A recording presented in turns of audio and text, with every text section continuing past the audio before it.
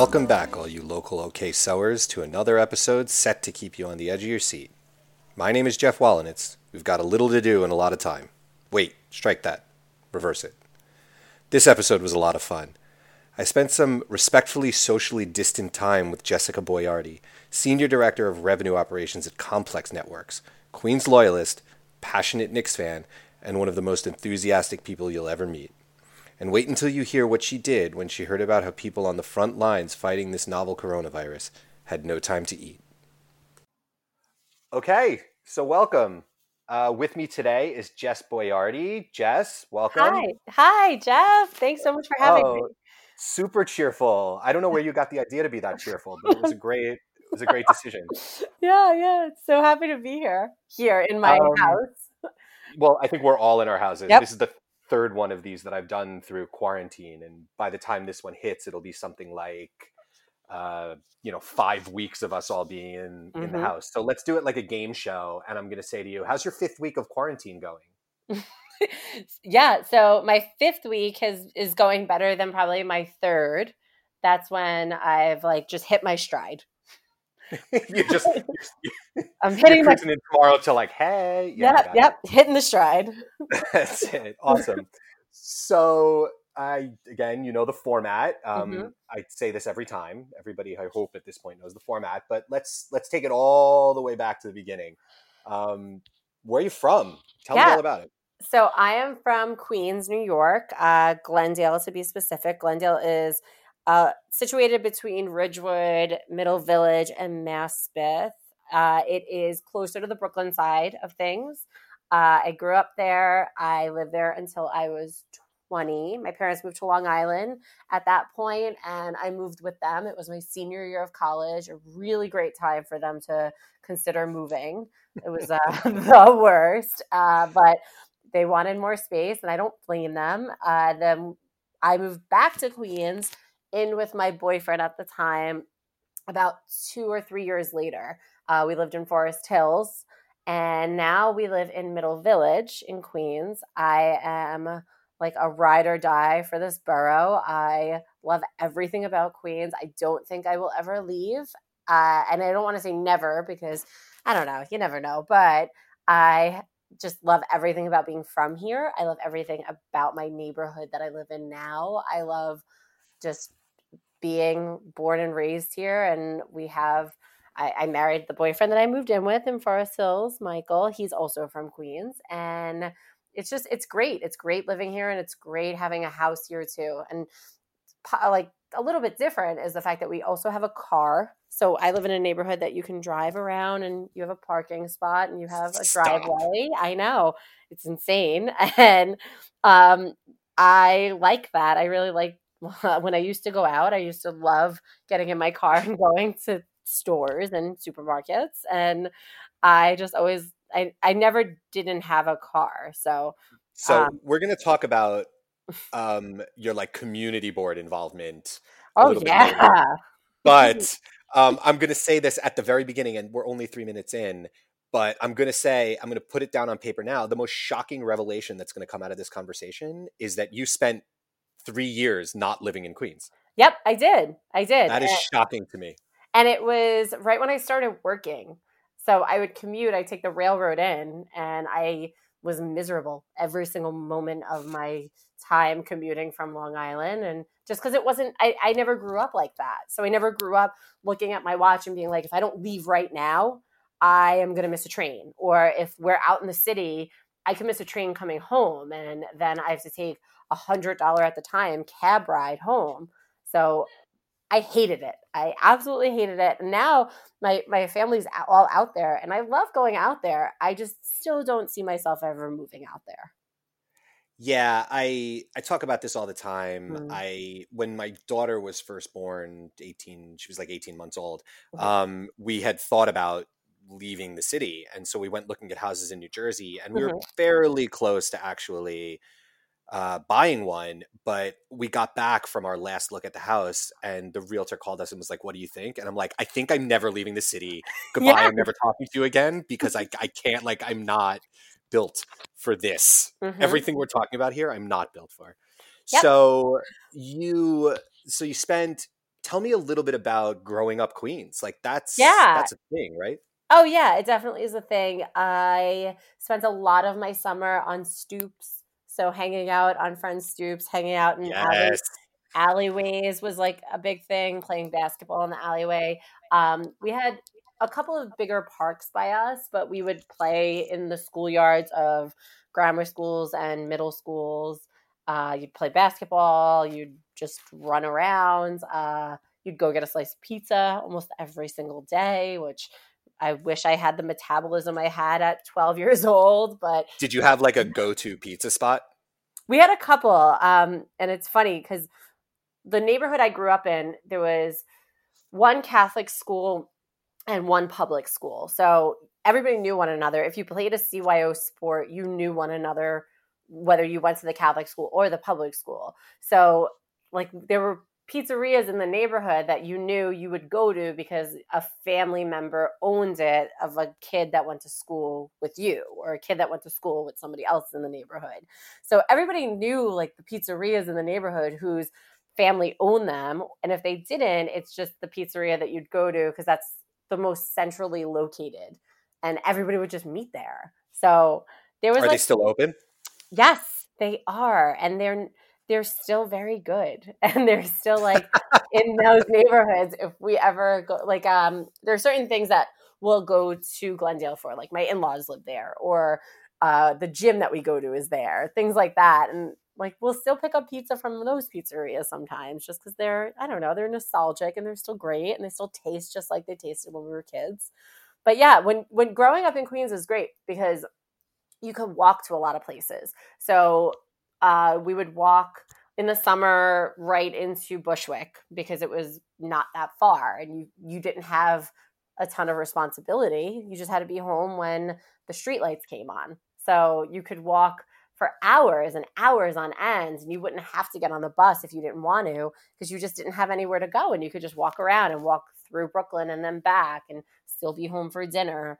That was great. And it was great because I'm older and cell phones weren't really a thing.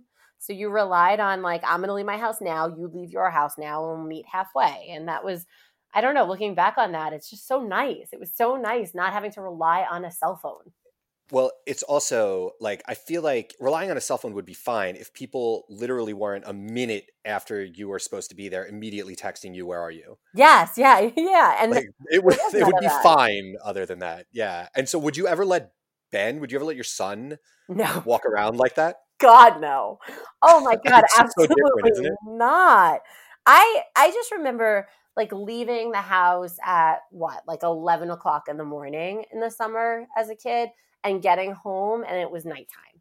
And nobody worried. Like my mom wasn't worried where I was. And my mom was like still is a very Italian mom who is paranoid and worried, but at that time, it wasn't like, oh God, where is she? It was like, I know where she is. She's just like walking to here or there or meeting her friends and stuff like that.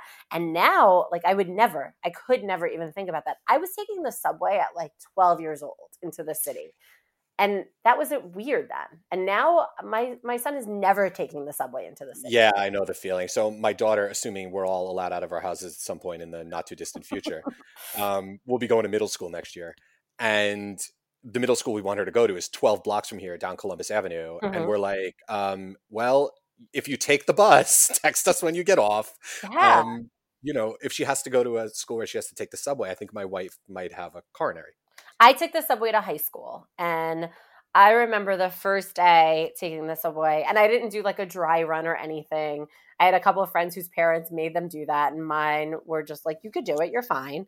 And I did. And I remember not thinking anything of it, taking the bus to the mall, getting on the R train and taking it for almost 40 minutes to get to my high school in a uniform at like 13 years old.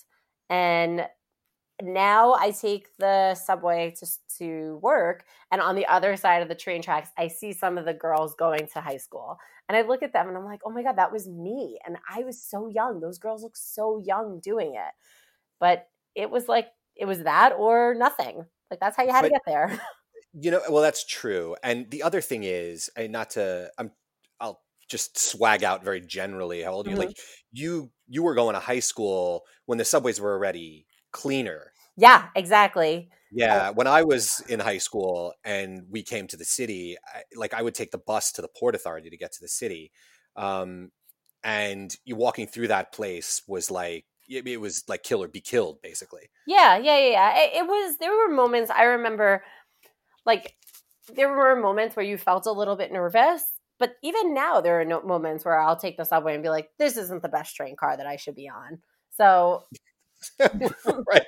I have those moments, yeah, I just for the still do. record. Yeah, like it's still like that. So, but it's convenient. I am probably one of the biggest fans of the MTA, which you probably don't hear about very often. I tweet at them extremely often about how great they're doing because because I know I've been doing it for so long. It's been more than 2 decades of me taking the subway, and I I feel like, I don't know. I have a train conductor that I love, that I take the train with every morning. I don't hate taking the subway. I think it's a beautiful communal space when people are not crazy.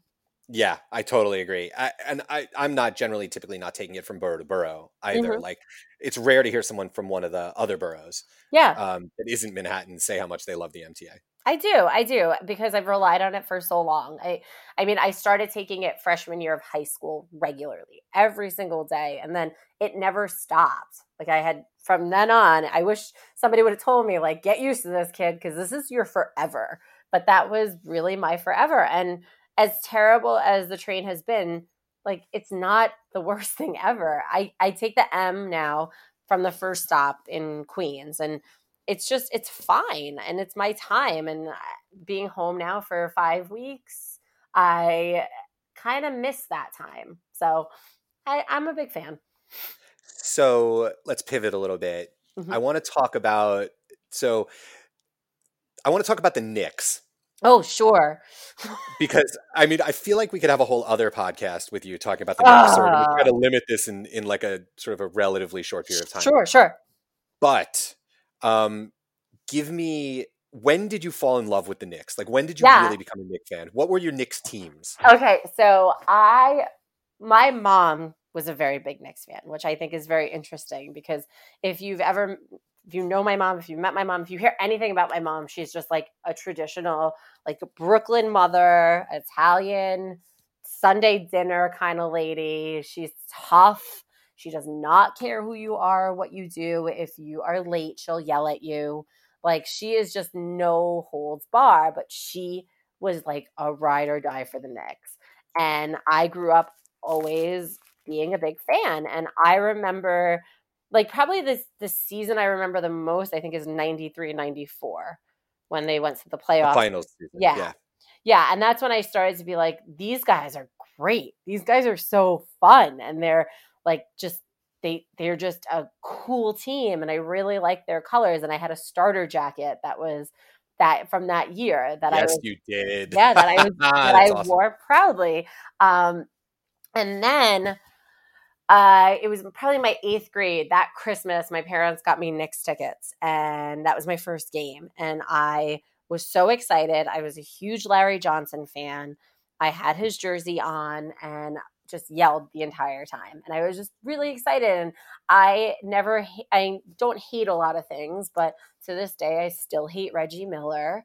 I am still a huge fan, but I just remember that 94 season, that 93, 94, 95, like those years really well. And I remember just getting very deeply into that team and watching every game on like a very small television I had in my bedroom, and just falling in love with all of these guys. And then since then, I've followed the team pretty religiously.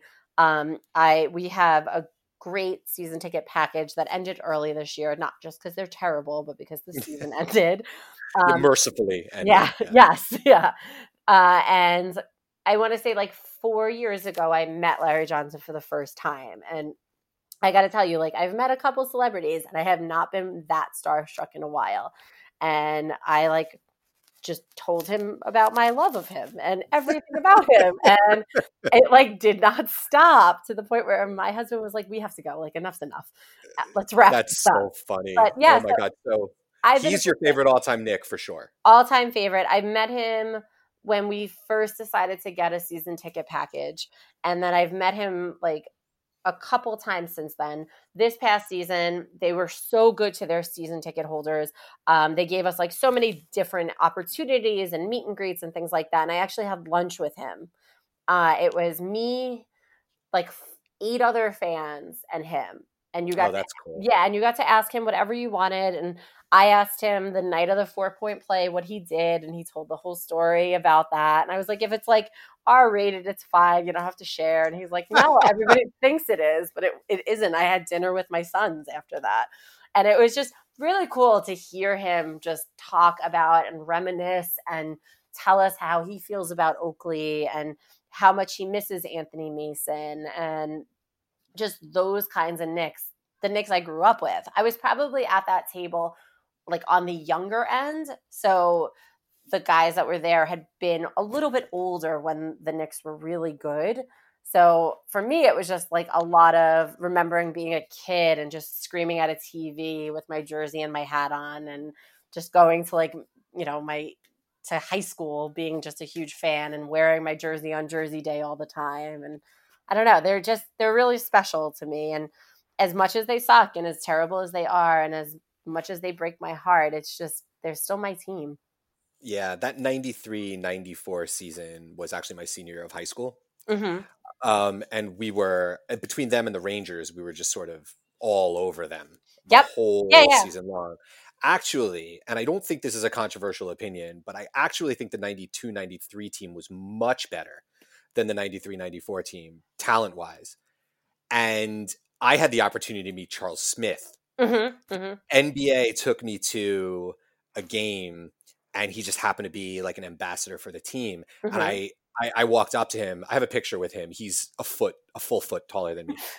And so it's a really funny picture because I'm not a short guy. No, I know. That's what I mean. Like when they make you look short, it's pretty crazy.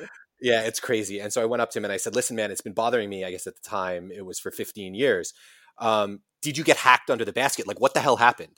Like, what the hell happened under the basket? How you're 6'11"? Why didn't you throw the ball down? Like, what's up? Yeah. And he went into like a profanity-laced diatribe about how Horace Grant just mugged him.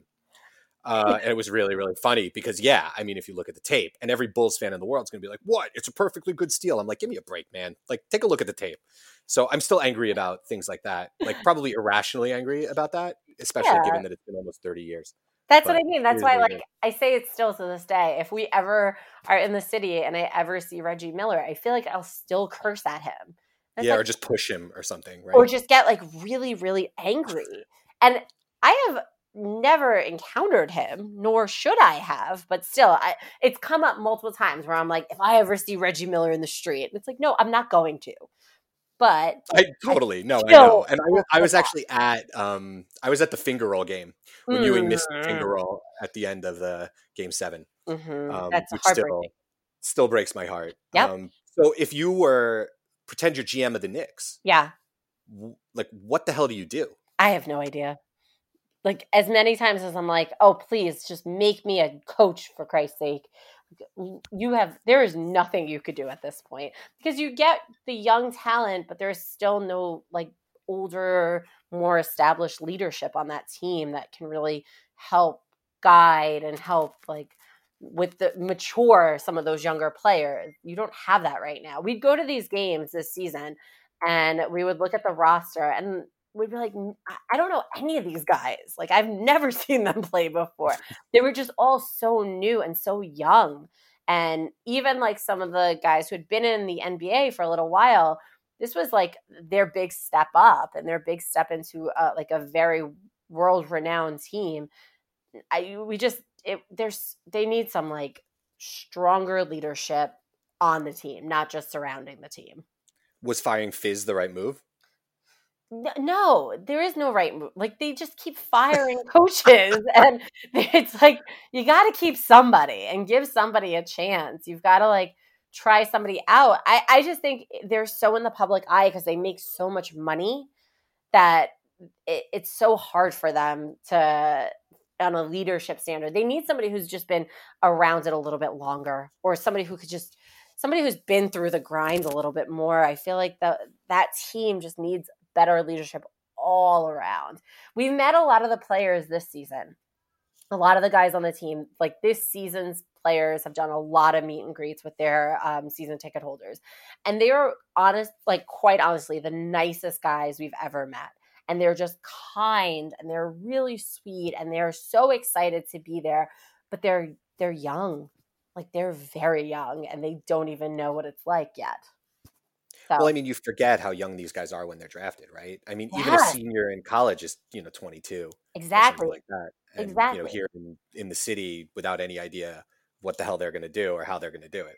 Yeah. We met Ignis Brazdeikis. He plays forward on the Knicks now, but he was like between the Westchester Knicks and the Knicks a couple times. Like he'd come up a couple times, and I got to tell you, every time my 4-year-old meets him, he gets so excited, and they both get so excited, and it's just like a sweet guy, but he's not old, and he's like, as he does not have the biggest contract. He's 21. I just Googled it. He's 21 years old, and he's like the kindest, sweetest guy. He's picked up my kid before. They have a million pictures together, but like they're all still so young, and they just need like a strong leader there to help them out. And, developmental time, because the thing that kills me about the Knicks, and then we're going to move on, Ah, is that it feels like if every season is a rebuild, what exactly are you building? exactly. That's all it's been, and that's why every season for the past 4 seasons we go and we're like, why are none of these names familiar? It's, It's yeah, it's horrifying. yeah, it's tough. So how do you get from from Long Island, from Hmm. Queens, to media, to Turner? Let's start there. Oh What was your God. journey? So I worked at Turner for just shy of 11 years alongside you. And I applied. I'll never forget. I was working at like a small rep firm right out of school. I graduated on a Thursday and I started work on Monday, which I don't recommend to anybody. Like you Yeah, need, that's a you, little aggressive. yeah, Yeah. it was super aggressive. I was so nervous because I had so many friends at the time who worked in finance who had like jobs set up for them after the summer, or like they had all these like friends that were going to law school who knew that they were going to law school, or friends who were going to medical school that knew that that was going to be their next step. And I just knew I wanted to work in media, but Even Mike, right? Mike's an accountant, right? Mike had a job at EY set up for him like in July. So he had off a little bit of time. And I remember just being like, I need a job. Like, I can't not have a job. What am I going to do? So I had taken a job at a rep firm and I started working on the Monday after I graduated. So I had like a day off. And I did not love it there. I understood that this was probably not very long term. It was entry level and it like taught me enough in the 6 months that I worked there. But in synopsis, Well, you I do saw, have to learn how to be in an office, right? You have to yeah, learn how to be a like professional somewhere. exactly. And that like quickly put me into shape on like how to send an email, how to follow up, how to keep up. Like that was great for that. But in the synopsis daily email, I saw that they were looking for ASRs, so account service representatives at Turner. And I was a news junkie. I loved CNN. I watched CNN all day. I was on their website all the time and I applied. And I remember applying a couple times because it was like back in the day where you just like would send your resume in an email and hope that somebody would open it. And I was persistent about it and I applied multiple times and I had gotten an interview and then I had started working there right in, I think it was January. So I had been there and I remember taking the job and being like, I'm going to learn this. I'm going to get really good at it and then I'll move on and then I'll see what else is out there. Like maybe I'll go on the production side. Maybe I'll figure out what this is and keep learning it. But like I was always one that would be like, I'm gonna get really good at this and then I'm gonna move on. So I gave myself a year and I was like, I'll see like how I feel about this in a year. And then like slowly but surely, I was like, I really like this place. Maybe I'll try another more year. And then I'll try a little bit more. And then maybe I'll Yeah, try you got sucked in by the glamorous world of ASRing, right? Sorry, yeah. Service representation. And then I moved to digital right when the CNN app was launching, and I really loved it. And I'd stayed at Turner for 11 years. I remember saying, "Oh, I'll stay after I get married. Like I'll pay for my wedding, I'll go on my honeymoon, and then I'll come back and see what's up." And then I really liked it, and then I stayed a little bit longer, and then I got pregnant with my son, and I was like, "Oh, I'll stay until through my pregnancy." And right before I went on maternity leave, things started to really shift and change, and management changed. My management changed. And I just knew probably by the time I came back that that would be the beginning of the end, as it was. So uh, I just knew I liked media, and I knew I liked working with people. I knew I did not want to be on the production side. I knew I wanted to be more on the business side. And I'm very, very patient. That's probably one of my strengths and weaknesses, is that I'm extremely patient. And I knew I liked working on things that changed a little bit quickly. So I was patient with learning it, and I knew that it was okay if I learned something and it changed the next week. That's fine. Like, it didn't bother me. So I always really liked TV and movies and the internet, and I knew I liked that whole thing, everything about it, and I wanted to work in it. I never really knew where I could fit in. And Hmm. then And then you got a call from John Price. yes. And then finding like just what ops was like, what operations is really like, and what management of operations teams could be like. And I knew that that's where I belonged. I moved over to Mashable, working for my current boss now. And I still love it. Now I'm at Complex, and there's just, my days are good. I don't know. Working from home now, my husband sees it a lot, and he's like, "You're on the phone all day. Like, I don't understand really what you do." And it's hard to explain what an You operation do that. is. Yeah. It's not even only operations, right? It's management. And Yeah. managing people is its own job, in addition to whatever it is that you need to do to manage the operation of something. And I feel like right now, anybody who's managing people, you're under a lot more stress because you're answering a lot of the unknowns. And for any manager, like, you look to your manager for that answer. And right now, nobody has the answers. Like, when is this going to end? How the hell am I supposed to know? Yeah, But totally.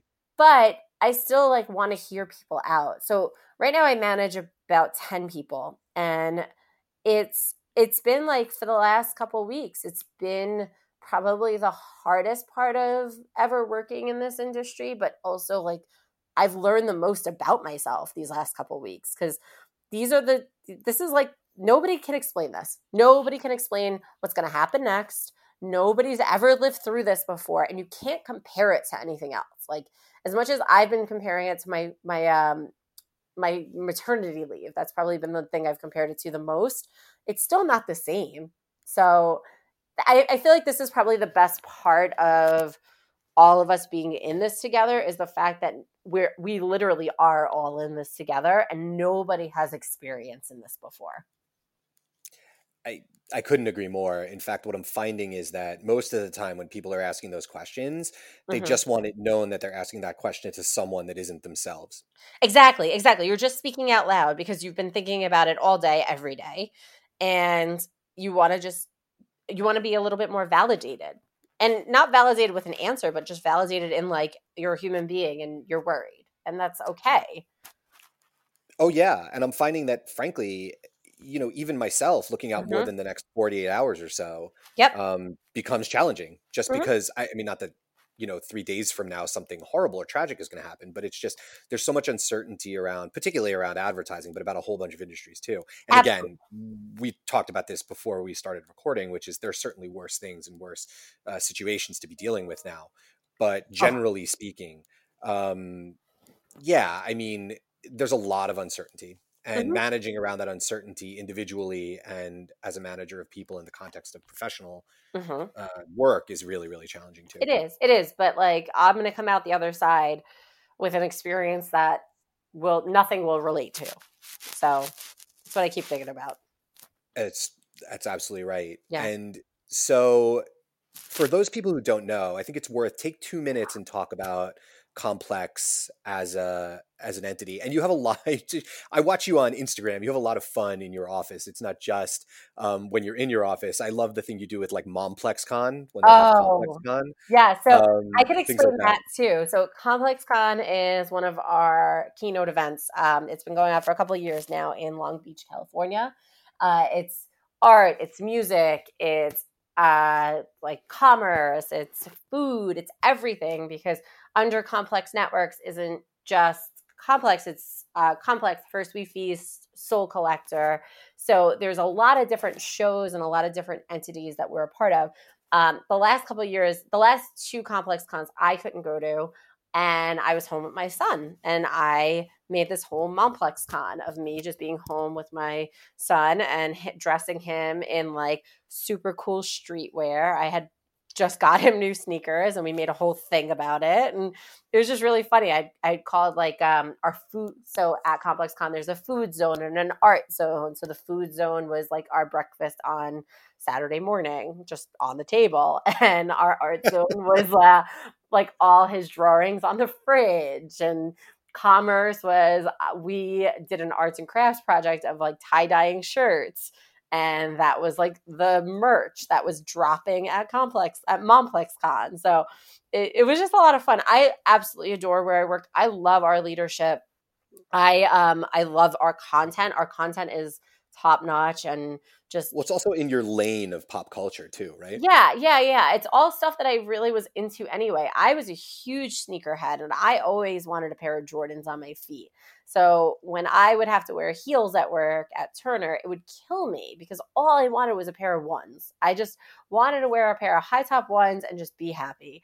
And I would change into them. And I remember when Kanye released the first Yeezys, I wanted them so bad. And that's just always been in my own DNA. And I working there has just really been the most gratifying and something that I just can't explain.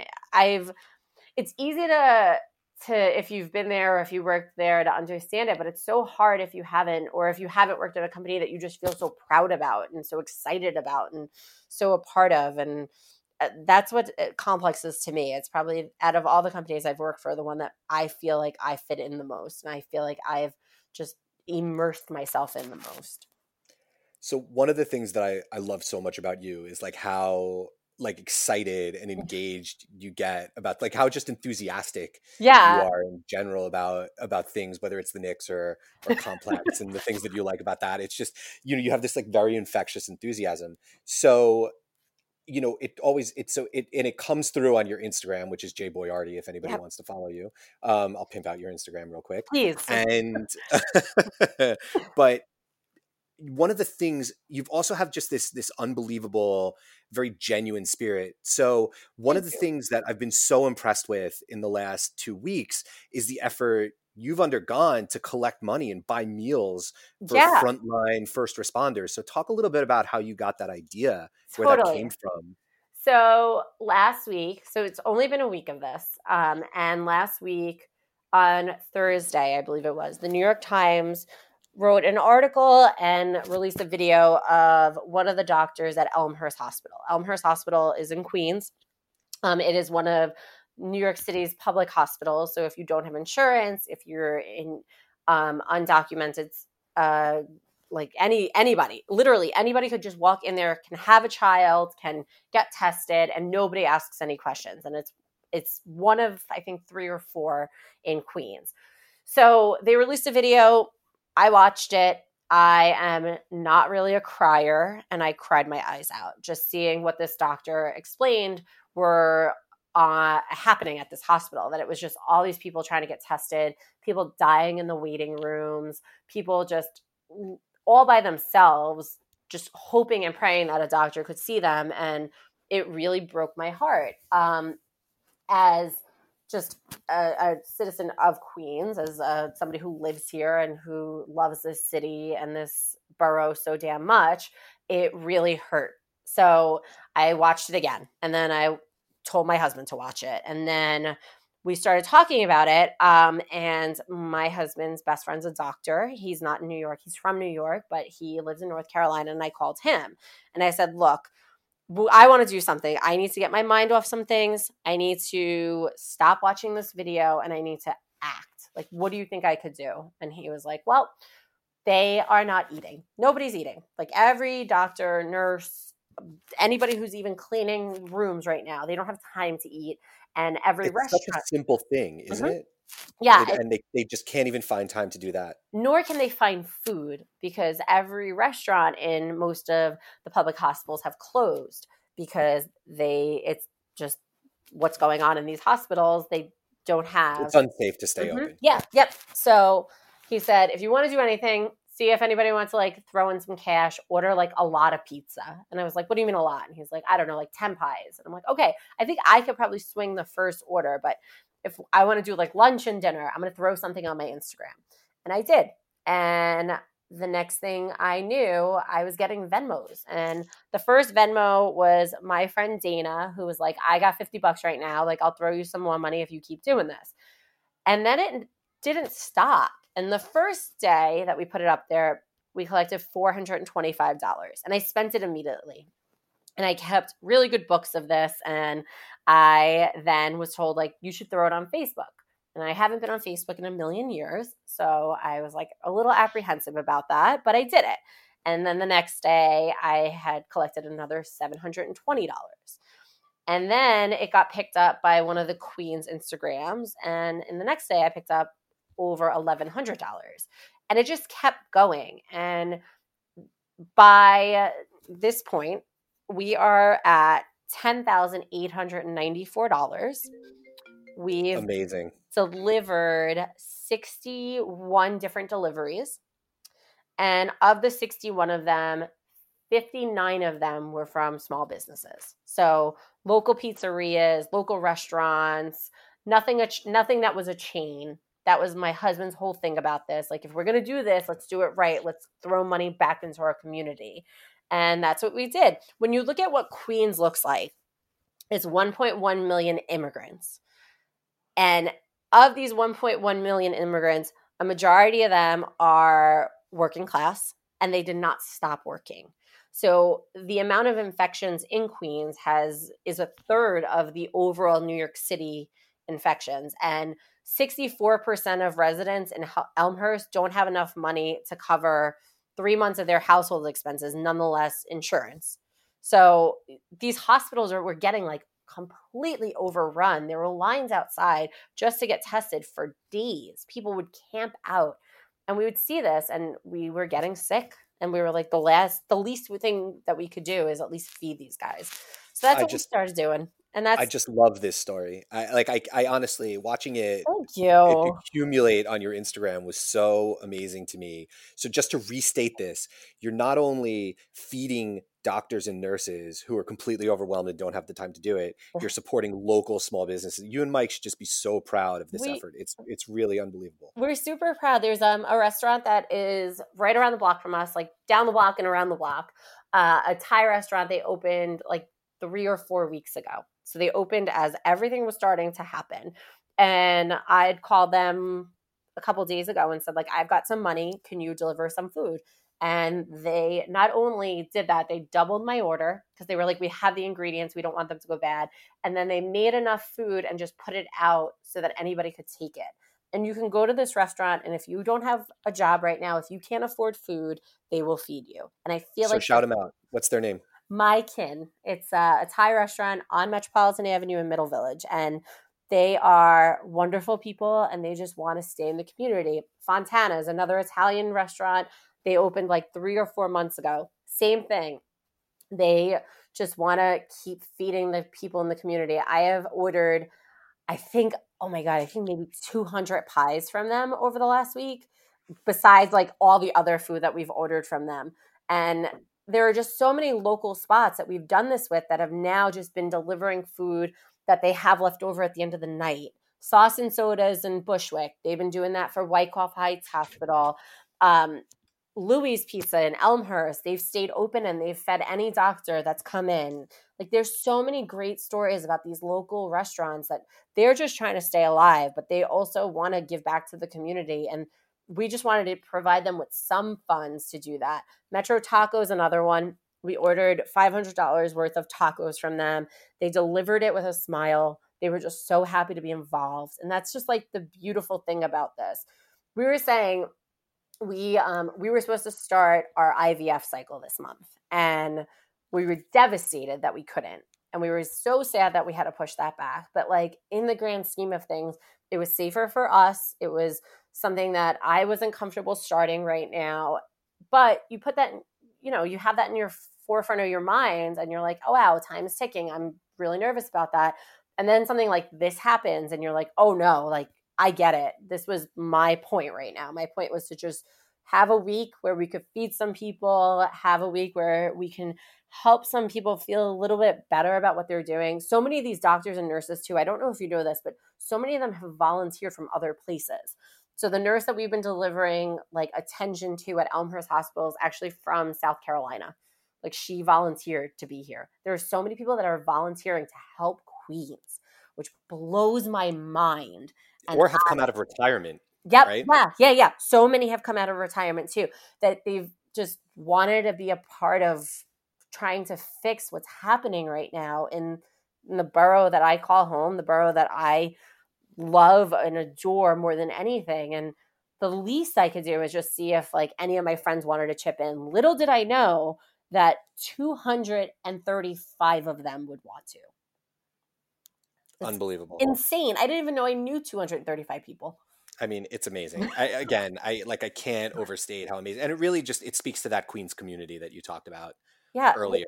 We're like, and I feel like a lot of my friends who are from here, they don't forget that. Like they were the first of them to throw money this way. They are very much like me, ride or die for this borough. But even if they've left, they like know what this means. They know what it's like to live here. They know what it was like to grow up around here. And they have been the ones that I threw it on Facebook, that they logged into Facebook and they reposted it.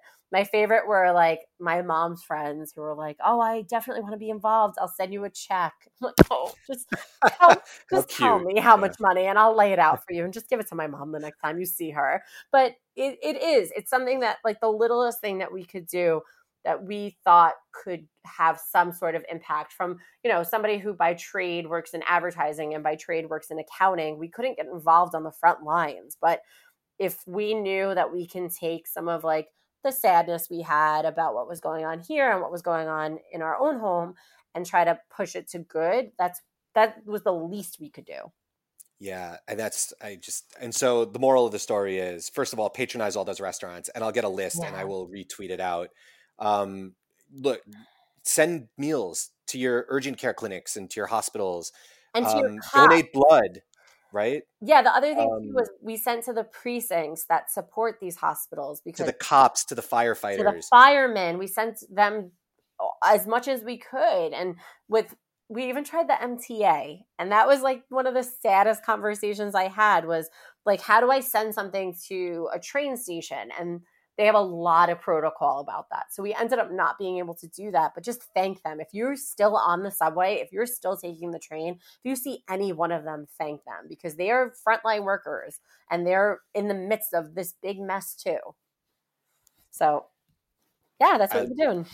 It's yeah, I can't say enough how impressive it is. So last question. Sure. Peak playing ability. So prime, think about prime. Mm-hmm. Who wins in a one-on-one basketball match? You or Mike? Oh, Mike. Mike has like a foot on me. Oh, but aren't you faster? No. Aren't you quicker? No. You can't push him around? No, he's massive compared to me. He's so much taller than me. I was expecting at least a little deliberation. Oh, God, no. No. I absolutely not. He would beat me in a one-on-one in no time, and he would love it. But does he have a jump shot? Yeah, he absolutely does. I remember Mike. So this is like a cute little story. I remember Mike from being 12 years old in the schoolyard playing basketball with him. And because we grew up right by one another. So we would play at the same schoolyard. We'd practice at the same schoolyard. And I remember playing with him and being like, why is this kid so tall and lanky? Like he has so much height over me. And then like ever since then, if we ever go to a park and play, he like dominates me. But he just has a lot more height than me. Yeah, it's all a height thing. It's a height thing. Okay, yeah. what if we even you out in height? I don't know. I'd play dirty then. I would definitely beat him because I would play dirty. I feel that. I'd punch him right in the face. But we do have our son in CYO, and that's been so much fun going to watch him play or being a part of like his practice right now. It ended. It was only because he's in the pre-K program, so it's short. But watching him play has just been so much fun, and that's like he's got a basketball hoop in his room that he plays with. He loves it just as much as us. He's a next gen Knicks fan. He's been to already 4 games with us. So just for the record, the Knicks teams of his 4, 5, 6-year-old are as bad as the Knicks teams of when I was 4, 5, and 6. Yeah, so yeah. Maybe there's hope for like a Pat Riley trajectory. Maybe, but it's so funny because Mike was saying he was 25, I think, at his first Knicks game. I was like 12, so I was a little bit younger. But Ben was 1 year old at a Knicks game in a jersey. Yeah, these kids have got it like so good at these games now. We've been doing a thing now where I'll go on eBay or I'll see where I can find some old jerseys. So he's got a Ewing jersey already. He has a Sprewell jersey already. He's got my Larry Johnson jersey. Like, we want to get him all of our Knicks, like the Knicks that we grew up watching and playing with or seeing playing in jersey form, so that when he goes to games with us, he's wearing like those jerseys. When we went to see, we did a meet and greet right before all of this happened. He was wearing a Sprewell jersey and a pair of like retro Knicks 3 Jordans that I found on eBay. And Larry Johnson couldn't get over it. He was just like, I cannot believe that your kid has a Sprewell jersey on right now. And I was like, that's amazing. Ben. Like, look at his parents. His parents grew up with Sprewell. Why wouldn't he? So, Best. Yeah. So, Mike would win in a one-on-one. My son will play on the Knicks one day. And they can use him. Yeah, they can use him now. and I hopefully could sit courtside one day. That's my dream. Oh my God. All right. I'll tell you my courtside story later. Thank you so much. This was amazing. Of course. Thank you for having me so much. I hope everybody stays home, stays safe, washes their hands, the whole deal. Amazing. All right. Bye. Bye. Thanks so much to Jess for joining me today. If you want a list of the restaurants that Jess and Mike worked with to provide food to their area healthcare providers, you can find it on our Twitter, along with their contact information, at Podcast OK So. And playing us out straight from the streets of Hollis, Queens, here's Run DMC and It's Tricky. This speech is my recital. I think it's very vital to rock around. That's right, on time. It's tricky. Here we go. It's tricky to rock around, That's right, on time. It's tricky. It's tricky. It's tricky to rock around. That's right, on time. It's tricky. Tricky. I met this little girlie. Her hair was kinda curly. Went to her house.